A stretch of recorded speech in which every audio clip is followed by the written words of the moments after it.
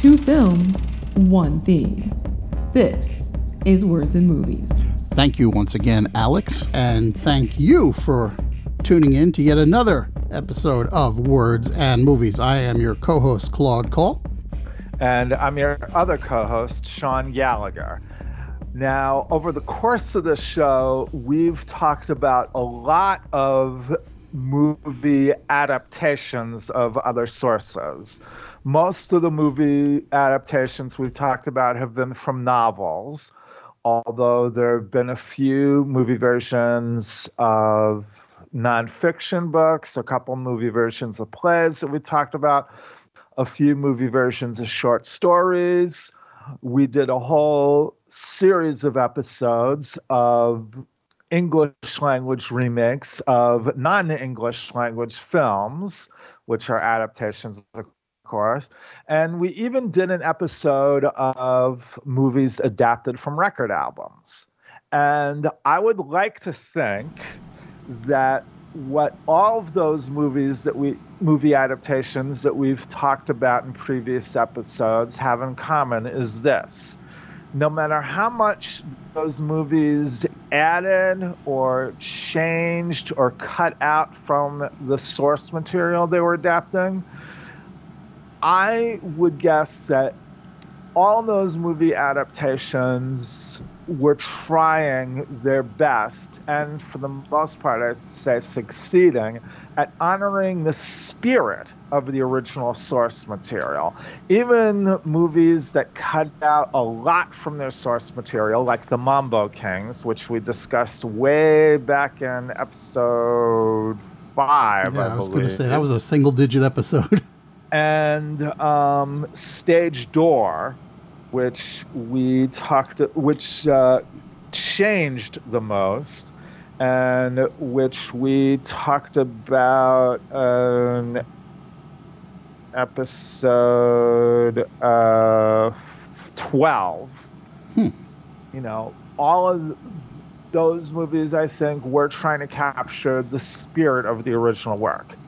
That is decidedly not the case with the two movies that we're talking about today. In this episode, we're calling Subversive Adaptations. And those movies are from 1955, Kiss Me Deadly, directed by Robert Aldrich, and from 1997, Starship Troopers, directed by Paul Verhoeven. Both of these movies were adapted from popular genre novels that were released in the 1950s. Neither movie did well initially with audiences or critics, but both movies have since developed a cult following among certain audience members and certain critics. And finally, and most importantly, while both these movies do keep a lot of plot elements from the novels they're adapted from, they not only change crucial details, they also change the meaning that behind both original novels. And yes, I do mean political, and we will get into that as we discuss both movies. But for now, Claude is going to give us the plot description for Kiss Me Deadly. I sure am. The movie opens at night, and there is a woman who we later learn is named Christina Bailey, and who's played by Cloris Leachman in her film debut, is running down a desolate road wearing just a trench coat. She tries to flag down a few cars, but they just zoom on by. Finally, in desperation, she runs into the middle of the street, forcing the driver to swerve his car onto the soft shoulder of the road. That man is Mike Hammer, and he's played by Ralph Meeker. The woman is too out of breath to respond to him, so he tells her to just get into his car. As he drives down the road, the credits roll in reverse from top to bottom. Christina keeps looking behind the car as they roll, and as they approach a police roadblock, they hear the police ahead of them saying something about how they're looking for a woman who recently escaped from an asylum. Mike tells the officer that Christina is his wife, and they just wave him through. Mike stops at a service station because the car is driving oddly. The mechanic finds and dislodges a branch that's caught in the front wheel. Christina uses the bathroom and then asks the mechanic, who, by the way, is played by Robert Sherman, to mail a letter for her. When Mike and Christina resume driving, she tells Mike that if they don't make it to her bus stop, to remember me. Suddenly, a car pulls out and blocks the road, and 3 men get out. We cut to a woman screaming, and we see a pair of legs twitching. Although we don't see it, a little work with context clues tells us that Christina is being tortured to death. Mike is unconscious nearby, but when he awakens, he learns Christina is dead. He and Christina's body are put in his car and then pushed over a cliff. Mike is thrown clear, however, before the car crashes and burns. Mike wakes up in a hospital room to the faces of a nurse and his secretary, Velda Wickman, who is played by Maxine Cooper. The doctor enters and tells Lieutenant Pat Murphy, played by Wesley Addy, that he has 5 minutes. Pat asks Mike what happened, but Mike is not cooperating. Immediately after he's discharged, he's detained for questioning by the Interstate Crime Commission. Pat waits outside the hearing room while a pair of FBI agents simultaneously ask Mike about his business and explain it to the audience. They're investigating Christina's death, it turns out. Mike deduces that Christina was involved in something big, and he sees a potential business opportunity here. Mike takes a cab to see his mechanic, Nick, who's played by Nick Dennis. That's where he finds out that his car was totaled and that a couple of tough guys were looking for him at Nick's garage. Mike goes back home and approaches his apartment door slowly, expecting an ambush, but the place is empty. The phone rings and the answering machine picks up, and it's Velda. She tells him she's on her way over. Shortly after Velda arrives, Pat comes in on official business. He revokes Mike's private eye license and his gun permit. Mike asks Pat about a science reporter named Ray Diker, but Pat isn't talking. Later, on the way to visit Ray Diker, Mike realizes that he's being followed. Mike gets the drop on him and dispatches the guy, and then he proceeds to the apartment. Diker, incidentally, is played by Mort Marshall, and he's clearly afraid to say anything, but he does provide Mike with her last name and address. I should mention also, he's looking pretty beat up. Mike drives to Christina's last known address, where he gets the confidence of an old furniture mover, who gives Mike the current address of Christina's roommate, who left quite suddenly a couple of days earlier. The apartment manager shows Mike the apartment, and there Mike finds a volume of poetry by Christina Rossetti, and he takes it because of something that Christina had said to him during the car ride. Mike drives over to see the roommate, Lily Carver, who's played by Gabby Rogers, and she greets him with a gun, but they do talk. She tells Mike about Christina and the night she was taken away. In his apartment, Mike gets a phone call. He lets the answering machine screen the call, and a man's voice recounts the events up to date. Mike picks up the phone to talk to the stranger. He's told if he forgets about everything that's happened, he will be rewarded. The next morning, there's a brand new convertible parked in front of the building, but Nick sees it first and gets in, hoping to drive it around the block before Mike gets there. Just in time, Mike comes out and tells Nick not to start the car. Sure enough, it's wired to explode on startup. He finds and removes the bomb, but then Mike tells Nick to drive slowly over to the shop to find the second bomb, which is set to go off at highway speed. Mike asks Nick to see if he can find out who planted the bombs. Mike stops at Velda's apartment to tell her that he appears to have stumbled into something much bigger than the usual divorce racket. Velda tells Mike that Diker called and left 2 names and 2 contacts. The 2 names are Leopold Kowalski and Harvey Wallace, and the contacts are Nicholas Raimondo and Carmen Trivago. Velda tells Mike that Kowalski was a pro fighter, but she had nothing on Raimondo other than they both knew Christina, and now they're both dead. Mike questions Harvey Wallace, who's played by Strother Martin, at home while he and his family are eating dinner. After some verbal sparring, Wallace finally admits that Kowalski was pushed in front of his truck and killed. Next on Mike's visiting list is the gym where Kowalski trained. He sees an old friend and trainer, Eddie Yeagers, played by Juano Hernandez.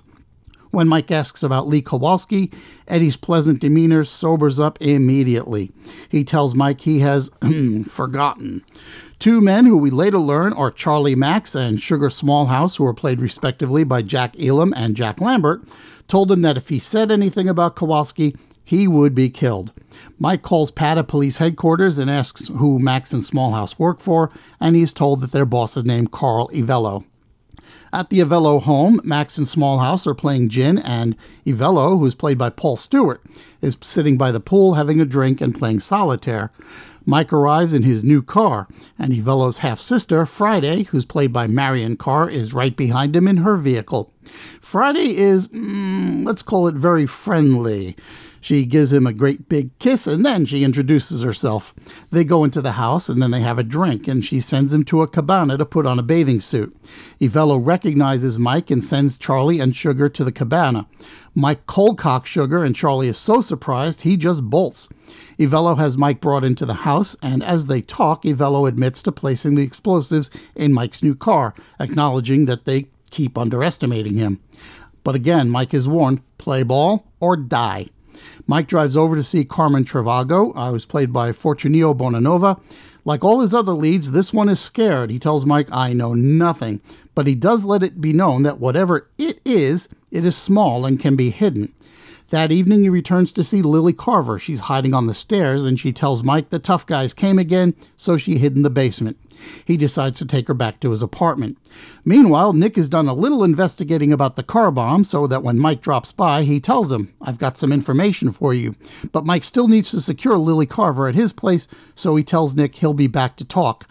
Unfortunately, after Mike leaves, Nick crawls under a car to work, and a man we never see releases the jack, crushing Nick to death under the car. Mike gets Lily to his apartment, tells her to lock the door, don't answer the phone, and when he drives back to Nick's garage and finds another mechanic, Sammy, holding Nick's dead hand and sobbing. Mike leaves when he hears a police siren. Mike drives to Velda's apartment, and they kiss, and she asks, what kind of trouble are you in this time? He tells her Nick is dead. She gives Mike another lead, Dr. Soberin. The next day, Mike stops at a nightclub and gets very drunk. The bartender wakes him up and says, they got Velda. Mike drives back to the gas station and talks to the attendant. He asks the attendant if he remembers who the letter was supposed to go to. The attendant tells him, yeah, he got curious and looked. He said it was addressed to some joker named Mike. So Mike returns to his office and opens the letter, and it only says, remember me. However, Charlie Max and Sugar Smallhouse are also there to greet him. This time it's Sugar who knocks Mike out. They take Mike to a beach house in his own car. Mike makes a run for it when he gets the chance, but Charlie and Sugar catch him and beat the hell out of him for his attempt. He wakes up tied to a bed face down. A man tells Mike he's going to die, but he can save Velda. The man drugs Mike with sodium pentothal, then leaves the bedroom. Then Carly Vello comes in to question him, but gets nothing. All Mike can do is mutter. Later, Mike wakes up in the room alone. He manages to work one hand free from the ropes. He calls out, and Carl returns. He lures Carl over and knocks him out. Then Mike pretends to be Avello and calls Sugar in to kill Mike. Sugar enters the dark room and stabs his own boss, thinking it's Mike. Then Mike kills Sugar and escapes. When Mike returns home, Lily Carver is there and she's dressed. Mike picks up a book of poetry and reads the sonnet, Remember Me. He gets a clue that something may have been inside of Christina, so they go to the coroner's office. The coroner, Doc Kennedy, who's played by Percy Hilton, has found a key, but he wants a lot of money to turn it over. Mike pays him, but the doctor holds out for more. Mike reciprocates by smashing his hand in a desk drawer in order to get the key, which has HAC stamped on it. So he drives over to the Hollywood Athletic Club. Mike has to slap the attendant around to get him to cooperate, but the attendant tells him it's a locker key and it belongs to Nicholas Raimundo. Inside Raimundo's locker is a leather-covered box that Mike notices is very hot to the touch. He opens it slightly and there is an intense light shining from it. No, it's not Marcellus Wallace's soul, but it does burn his wrist. He puts the box back and he tells the attendant not to touch it. When Mike returns to the car, Lily Carver is gone. At his apartment, Pat and 3 policemen are waiting for him. Pat demands he turn over the key, but Mike turns him down, citing all the people who died on his watch. But when he mentions Lily Carver, Pat says, well, Lily was killed over a week earlier. Wait a minute. Who's Mike been protecting the last couple of days? Then Pat notices the radiation burn on Mike's wrist. Without another word, Mike gives Pat the key. After the police leave, Mike calls the Hollywood Athletic Club, but there's no answer. We see the locker is broken open, the box is gone, and the attendant is dead. That evening, Mike makes another call on Ray Diker. He gets another name, William Mist, who is the owner of the Mist Gallery of Modern Art. Mike breaks in, but Mist takes a handful of sleeping pills, which were prescribed by Dr. G.E. Soberin. Mist is unconscious and therefore not giving up any information. Mike does manage to get Soberin's location through his answering service, and taking a not especially wild guess, he goes to the beach house from his earlier encounter with Evello, Charlie, and Sugar. Dr. Soberin, who's played by Albert Decker, is packing to leave. He talks to Lily Carver, who, by the way, her real name is Gabrielle, and we learn she was employed by Soberin to get the key from Christina and to keep an eye on Mike Hammer. Gabrielle wants her half of whatever's in the box.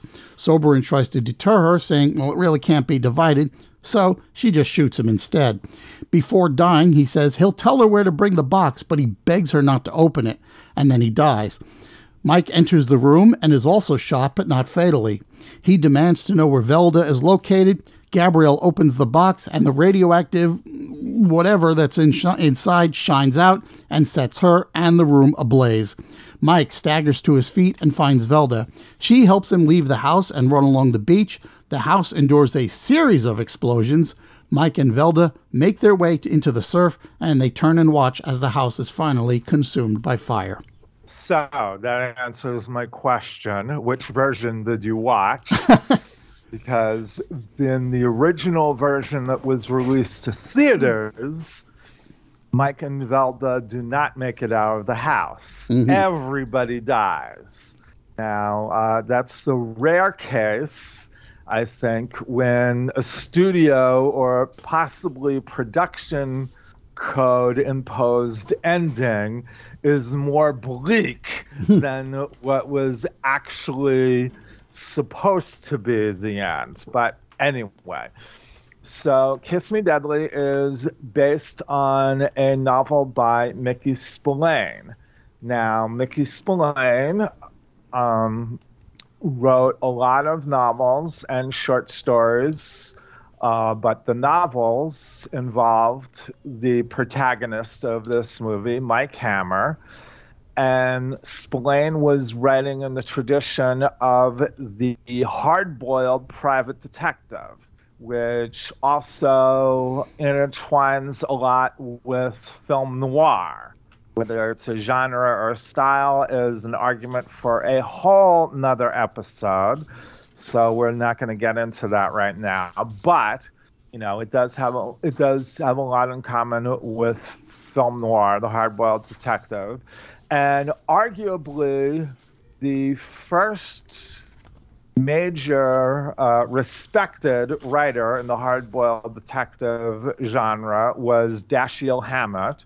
And then from him came, or after him, came Raymond Chandler. And the best-selling one of those, on the other hand, was Mickey Spillane. Now, whereas, for me anyway, there is an art to Hammett's writing, and there is also an art to Chandler's writing, even though I think that he does get a little mannered at times. And also, while both writers, they were not out to write Sherlock Holmes type stories. They strove for authenticity and, being, as Chandler would praise Hammett for, write scenes that seem never to have been written before. And also, as Chandler said, Hammett gave murder back to the kind of people that commit it for reasons, not just to provide a corpse. Spillane, well, he went over, and at least as far as I'm concerned, he went overboard on the mannered part. Not only that, but his character, Mike Hammer, did a lot of unscrupulous things, even more so than Sam Spade, or actually the Continental Op is Hammett's most famous detective, or Philip Marlowe. And the code that he followed seemed to be very much commies are bad, druggies are bad. And if you thought Hammett and Chandler had a somewhat, or maybe not somewhat, sexist attitude toward women, who boy does Spillane beat them by a country mile? Even though it must be said, Spillane does have woman fans of his writing, and basically coming out during the Red Scare of the 1950s, where it seemed not just in Hollywood but throughout America, everyone was suspected of being a communist unless you were to the right of John Wayne or Joe McCarthy. That showed Spillane to be a man in tune with his times. As whatever critics thought of him, he was a very popular writer. And that basically is the antithesis of everything that director Robert Aldrich and screenwriter A.I. Bezerrads were trying to do with this movie. Whereas in the novel, and I'm going to talk a little bit more about the differences and the similarities between the novel and film. Whereas in the novel, Hammer is seen as a heroic figure, and actually he has a friendly relationship with the lieutenant character that he talks to. The movie sees him as anything but. Yeah, I'd agree with that. And in fact, you've got the contentious relationship with the police in general, but the other thing is like this Mike Hammer. He strikes me as a little bit dumb too, which is not you. I like Hammer is usually he's tough and he's ruthless, and yeah, he does some unscrupulous things, as you say. But he's not usually as clueless as he seems to be in this particular story. Okay, well, I've only read Kiss Me Deadly, and that was enough for me. So I can't comment on how he is portrayed, but what I can talk about is the differences, aside from the fact that Hammer is decidedly unheroic here, whereas he wasn't in the novel. In the novel, Hammer was trying to bust a drug ring, whereas in the movie, of course, he's trying to find that black box. And the novel is also set in New York City, whereas the movie is set in Los Angeles. And there are a couple of character names that are changed as well. And the book of poetry by Christina Rossetti was added in by Bezerrads to provide a clue about the box. But there are a lot of elements as far as the plot goes that are pretty similar. Soberin, or I don't remember if that's the guy's name in the novel, but he is a bad guy. He is the main bad guy in that in the novel as well. And Cloris Leachman's character dies. Christina dies early on, just as she does in the movie. And Lily, the woman pretending to be Lily, reveals herself as a pretender and deadly at the end of the novel as well. and there's also the good relationship that Hammer has with his mechanic, although that's one of the characters' names that was changed. But in addition to the fact that, this is about about a bomb or a box containing nuclear waste and instead of drugs, and the fact that Hammer is an anti-hero, to put it politely, in the movie, and he's not in the novel. The major change between the novel and the movie is, at least from what I can gather from Kiss Me Deadly and from what Spillane has talked about in interviews, and as you may remember him, if you were a sports fan in the late 70s, when he appeared in a series of commercials for Miller Lite, along with the actress who was in the original version of The Producers, Lee Meredith. But his dialogue was very punchy, very rat-a-tat.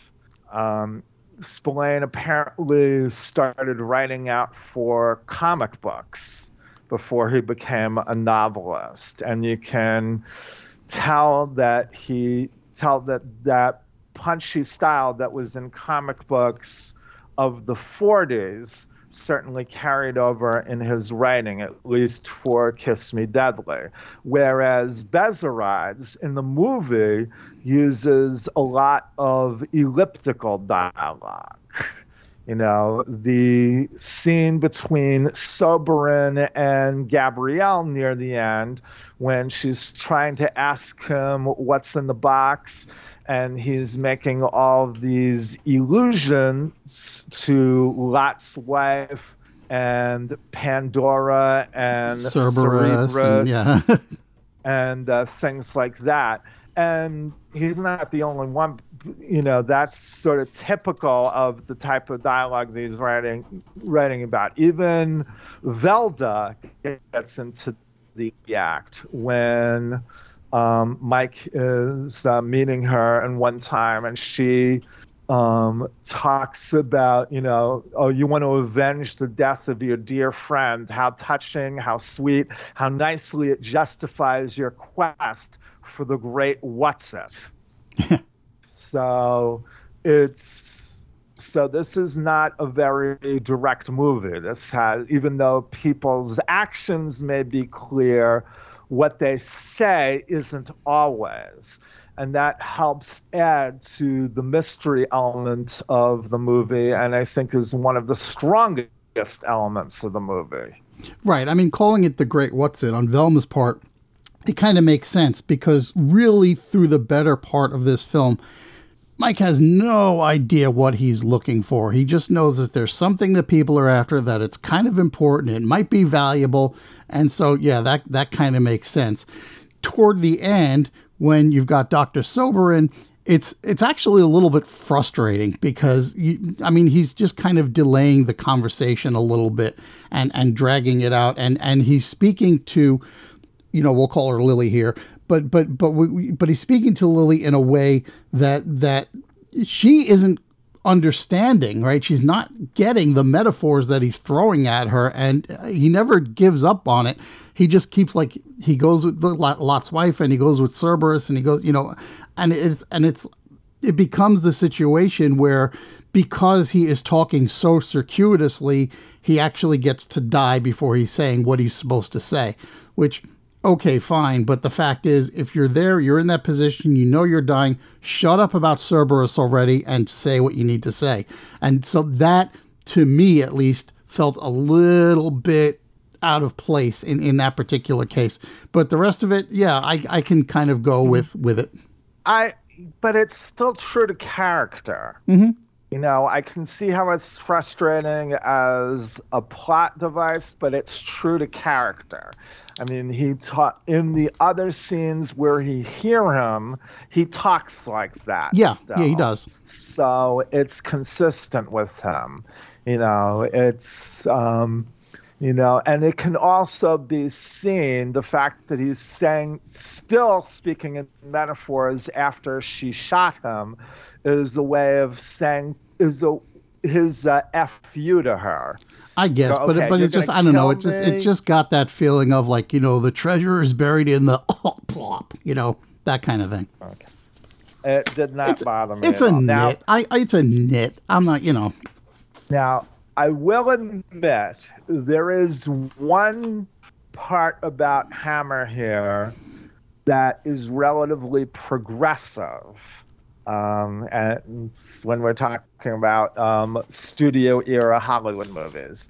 And that's the way that he treats the characters who are either below him in status or the same of him as status. And that includes, the people of color in the movie, or people who are not, WASPs. Nick is supposed to be Greek, and he's got a great relationship with him.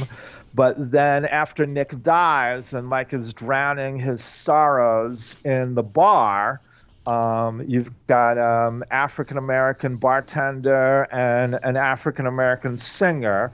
The singer, by the way, is played by Kitty White, who'd worked with Duke Ellington, among others. And can I tell you, just like how weirdly talented she is, that in some shots she's standing at a microphone and singing, and in other shots she's sitting at the piano and singing. Okay. That is a convention of studio era musicals. Deal with it. Okay. Or movies with musical numbers in them, I should say. But anyway. But he treats those characters well. And then also, of course, the character of Eddie, Wando Hernandez, who we're gonna touch on briefly in our next episode. When he says he's not talking about what Mike wants to find out about because he doesn't want to end up dead, Mike doesn't threaten him at all. He just lets it go. Mm-hmm. So that is very unusual, even in a post-World War II studio era, when Hollywood was finally starting to treat people of color in a non-stereotypical way. This was pretty progressive. True, I mean, they are playing characters or types of characters that are familiar characters for African Americans, the boxing coach, or gym owner, the bartender, the singer. But they're treated with respect by Hammer, and obviously because Aldrich and Bezerides were left-leaning, they wanted to do that, and Aldrich had final cut, so he was able to do it. That's pretty impressive for a studio era movie. Sure, and compare it to the scenes where he's being stalked on the street and he buys the popcorn to buy a little bit of time, and beats that guy up, and the guy who runs the Hollywood Athletic Club, the attendant there, slaps him around. The doctor, he beats him up, and he's yelling at him and wears the thing and slams his hand in the drawer. And there was somebody else, and I can't remember, where it was like just over and over again. Where is she? Where is it? Where is it? Where is it? Well, there's also the opera singer. That's the one I'm thinking of. Yeah, but basically he doesn't threaten him as he smashes his records. Right, he smashes the Pavarotti record, and not Pavarotti. He smashes the Pagliacci record, and yes. he grabs him and he shakes him. That's the one I'm thinking of. But all of those guys are basically older white fellas. Yeah, and by the way, that guy is the guy who was Susan Alexander's opera coach in Citizen Kane, Mm-hmm. Fortunio Bonanova. And he is not the only actor from Citizen Kane who Yes, yes, appears in yes. this movie. Paul Stewart, who played the servant who gets interviewed near the end of the movie, plays one of the bad guys, Carl Avello, here. Now, Stewart was one of Orson Welles' favorite actors. In addition to Citizen Kane, he also appeared in what proved to be Welles's last movie, only released recently, The Other Side of the Wind. And he was in a lot of movies, and he's very good Yeah, as this Carlo was Vello. this was an especially busy period for him, like that mid 50s, 54 through 56. I mean, he worked constantly up until almost the end of his life. I mean, whether it was TV or movies or whatever else, but at this point when he's in this film, you could use the word prolific for him, because he did like 4 or 5 pictures every year for a few years.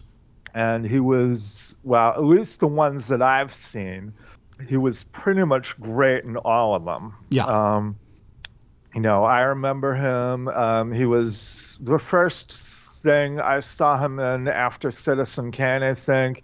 He was in The Bad and the Beautiful, which is not a movie that I love as much as other people do, but he was good in that. He's good playing a good guy in Deadline USA. He plays a reporter who works for the editor, played by Humphrey Bogart. And he's also in what is often regarded as Elvis's best movie, King Creole. That came out a few years later. But no, he is very good. And Ralph Meeker should be given credit, of course, because even though we never really like Hammer, and we're not supposed to, he always makes Hammer interesting. Now, he never became a big actor. This what was early in his career. The year before, or a couple years before, he had appeared in a much different role in one of Anthony Mann's westerns with Jimmy Stewart, The Naked Spur. And he went on to appear in a couple of famous war movies, Paths of Glory and The Dirty Dozen. And he was in a small supporting role in a movie that we've already talked about, Winter Kills. He's the one who forces Eli Wallach to agree to be a presidential assassin. And as I said, he makes Hammer interesting, and he doesn't play down his more sadistic tendencies at all. No, he doesn't. No. Now, speaking of movies that we've talked about before, this shares something in common with Ronin, which we talked about a while back, in that it's a deft combination of location shooting and sets. And I think we've talked about other movies, too, that have done that combination of location shooting and sets. All of the exteriors, when Mike is walking down the street and he's being followed, or when he goes into places from the street or things like that, or when he's driving, all of those were shot on location. But all the interiors were shot on sets. So, for example, when he's walking up the stairs to go to the apartment where Lily or Gabby is staying at, that was all shot on location. But once inside the apartment, that is a set. And credit goes to set decorator Howard Bristol and cinematographer Ernest Laszlo and editor Michael Luciano for making all of that pull together so seamlessly. Yeah, I think the only place where location shooting kind of breaks down, believe it or not, is the opening scene with Cloris Leachman running down the street, running down the road. And, well, there's two things. One, there's a weird little continuity thing where every time we get the close-up of her feet, she's down the center of the road because you can see the stripes from the street under her feet. Whereas in the longer shot, she's on the side of the road. But the thing I noticed also, and that's one of those things you're not really supposed to notice, is that she's always running down the same stretch of road. It's like she had to come in, like run in, stop, breathe a little bit, look for the car, wave to the car, watch it go by, and that kind of thing. And what they did was, instead of just moving the camera a few feet, like, well, it would have to be the whole setup, they just said, okay, go back to one and do the next bit where you run down the street and wave to the next car that comes through and watch it go by. And you can just tell she's running the same stretch of road several times before she finally jumps out in front of my camera's car. That's the only place I can think of where location shooting didn't really work out as such.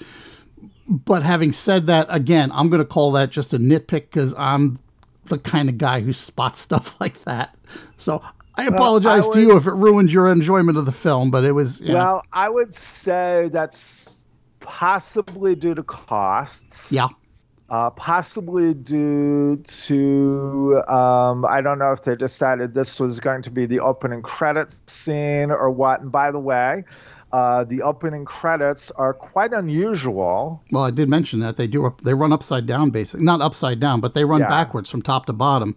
Yes. Which means what you're getting is, Deadly Kiss Me rather than Kiss Me Deadly. Right. And, I'm sure it's primarily for cost reasons. And, of course, location shooting, even in the 50s, because location shooting really started to become a thing in the post-war era. They still might not have gotten all the bugs out. And then, of course, there was no CGI back then. Mm-hmm. So... I make allowances for those type of things when I'm watching a movie from back then. Now, a couple of the other performances that we should mention, Albert Decker.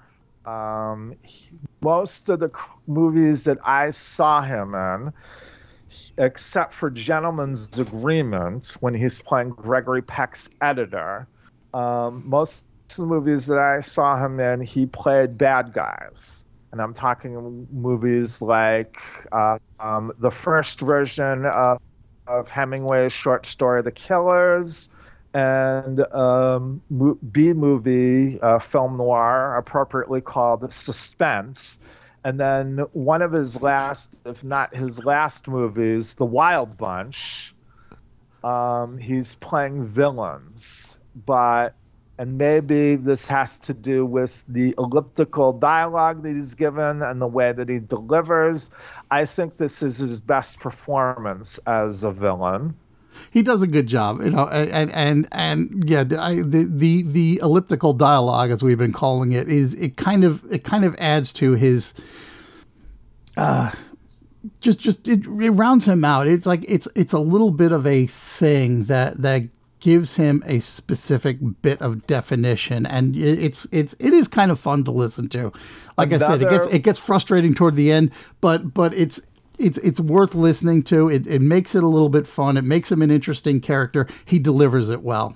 And another thing that Aldrich and Laszlo do to make him interesting and ambiguous until the end is that it isn't until his last scene with Gabrielle that we see his face. Right.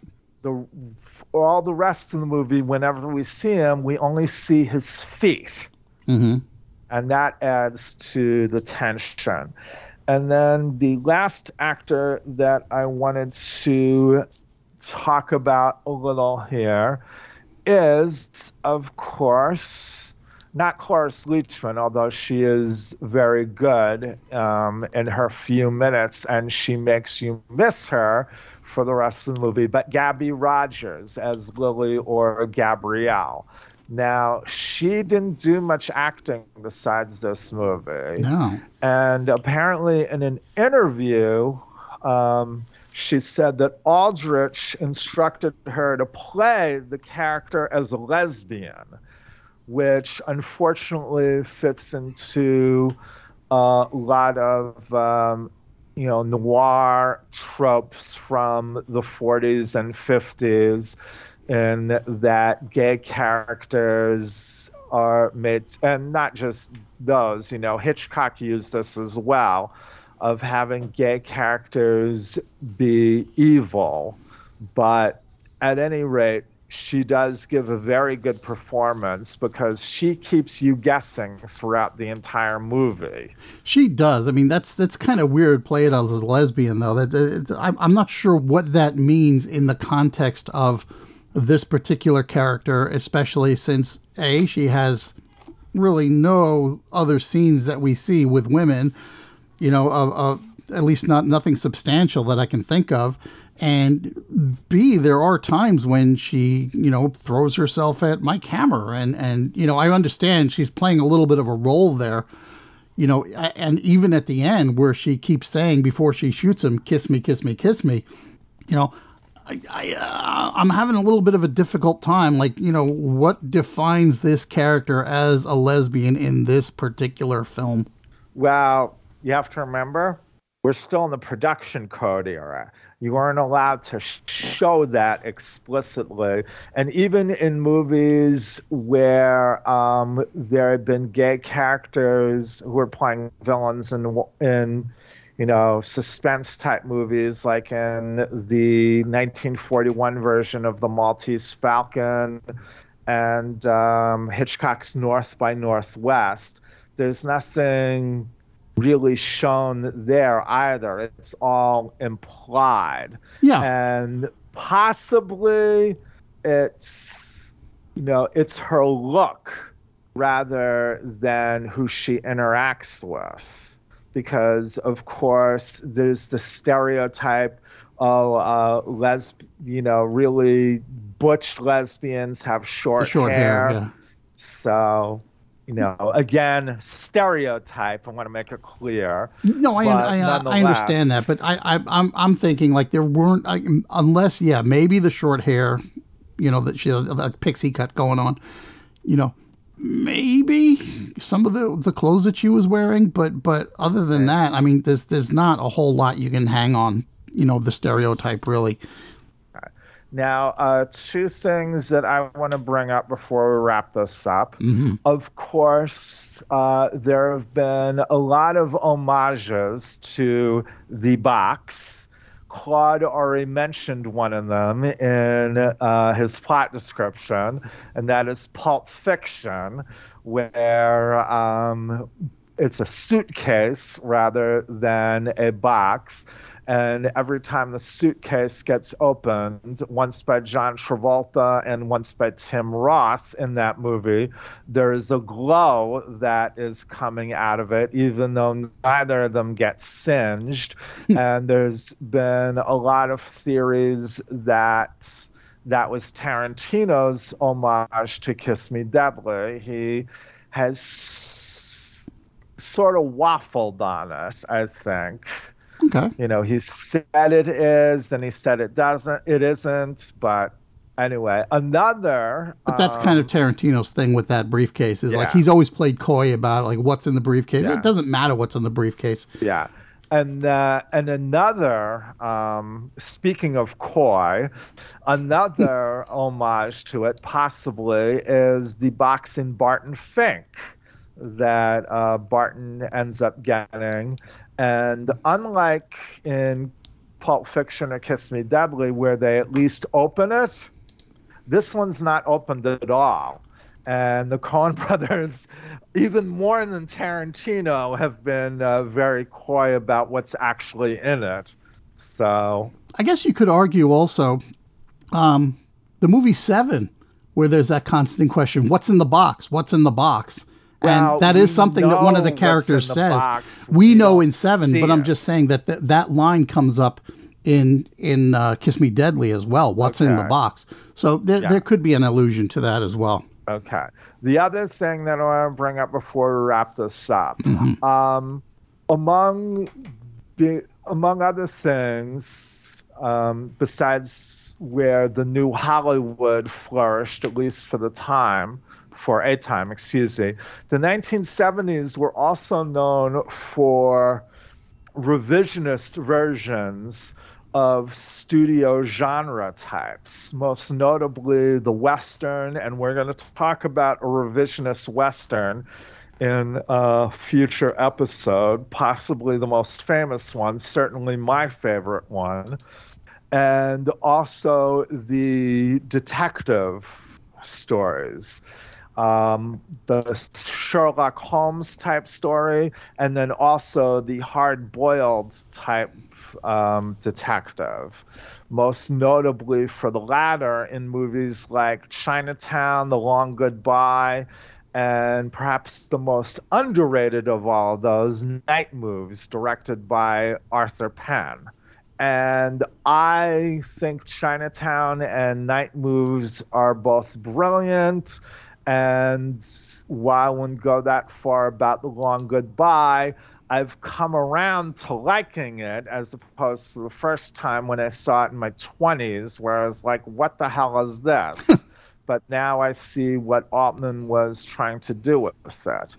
But with all due respect to those 3 movies, Kiss Me Deadly got there first as far as being a revisionist private eye movie goes, because in Chinatown and Night Moves, both of them portray their detective protagonists as thinking they know what's going on, but really not having shown by the end that they really did not have a bloody clue. Yeah. And again, Kiss Me Deadly got there first.